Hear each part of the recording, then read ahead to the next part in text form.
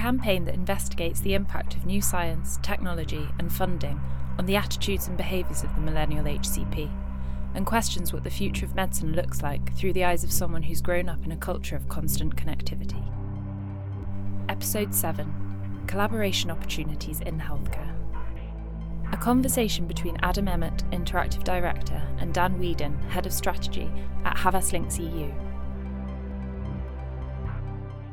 I think the term big pharma has almost become null and void because moving forward, we cannot ignore the big tech companies, the big social companies that are out there, the big global players, the Facebooks, the Amazons, the Apples, the Twitters that are out there, Microsoft, that are having an impact on the pharma world and healthcare provision.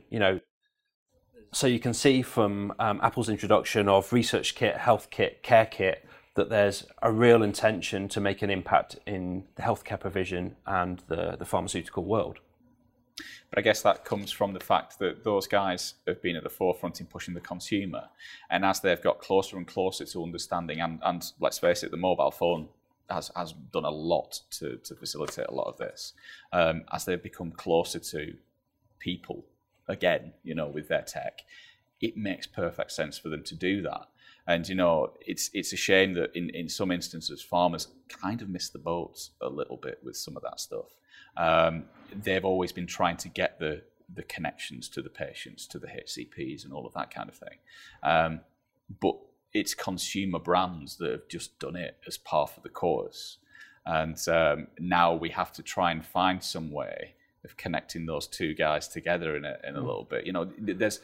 There's obviously, pharma does what pharma does. There is always going to be the need for the pills, for the treatments, for the therapy area solutions.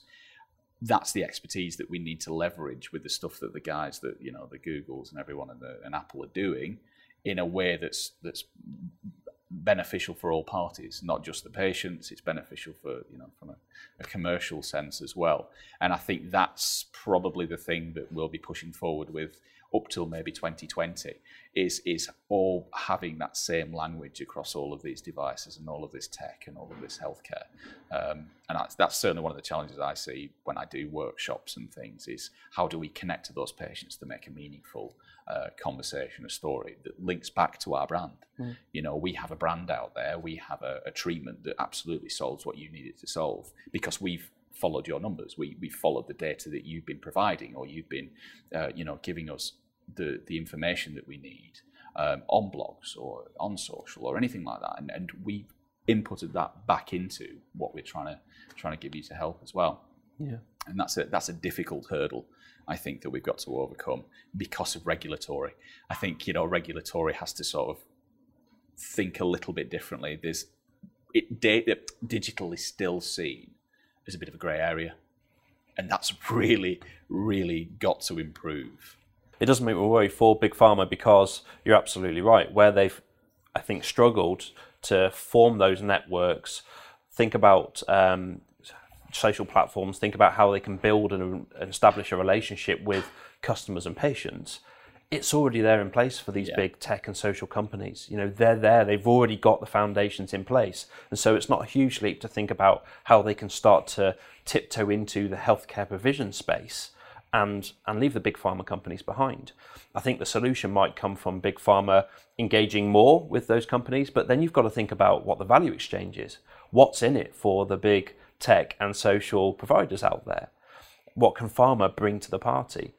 The other way I think they can address it, and we start to see a little bit of this more now, is investing in those startups, investing in those smaller companies, venture capitalists, funding, that type of thing that helps to get some of those platforms up and running, which they can then take more ownership and drive more as a pharma company.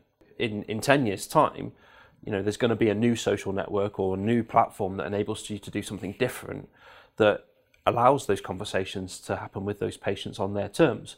I think about Snapchat and the way that that's going through the roof right now, but you could easily see how you can start to apply that to the healthcare environment. Who's to say that rather than having a block booking of 8 patients to see in a morning consultation as a GP, that you can't see those 8 patients, or at least have a conversation with them through Snapchat. And okay, yes, 2 of those patients you might need to see face to face and progress the diagnosis more, But you can certainly have those interactions and those initial interactions with those patients through a platform like Snapchat.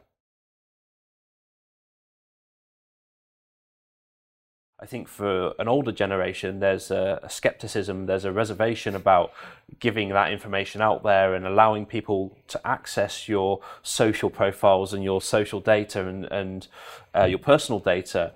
The furore around electronic health records is a good example of that in the UK, at least. So, but I think that's changing, and I think there's a generational step whereby people are open to at that level of transparency where companies can have access to and interpret information about their lives. Kevin Plank, the CEO of Under Armour, he came up with the quote, "Data is the new oil." He was pursuing this vehemently with what he was trying to do with Under Armour. But I think one of the things that we've seen is partnerships in terms of the languages that technology speaks is one of the things that's starting to sort of level out again. This interoperability between devices has been a challenge with technology. Being able to connect X and Y together has always been one of the problems in making a world that we live in now. And the challenge that someone like Under Armour had is they had a device for monitoring your heart rate. They had, they were producing trainers with sensors in there as well.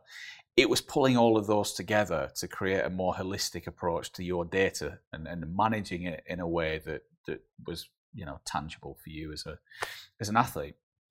They worked with HTC to produce the sensors and the apps that tie all of this together.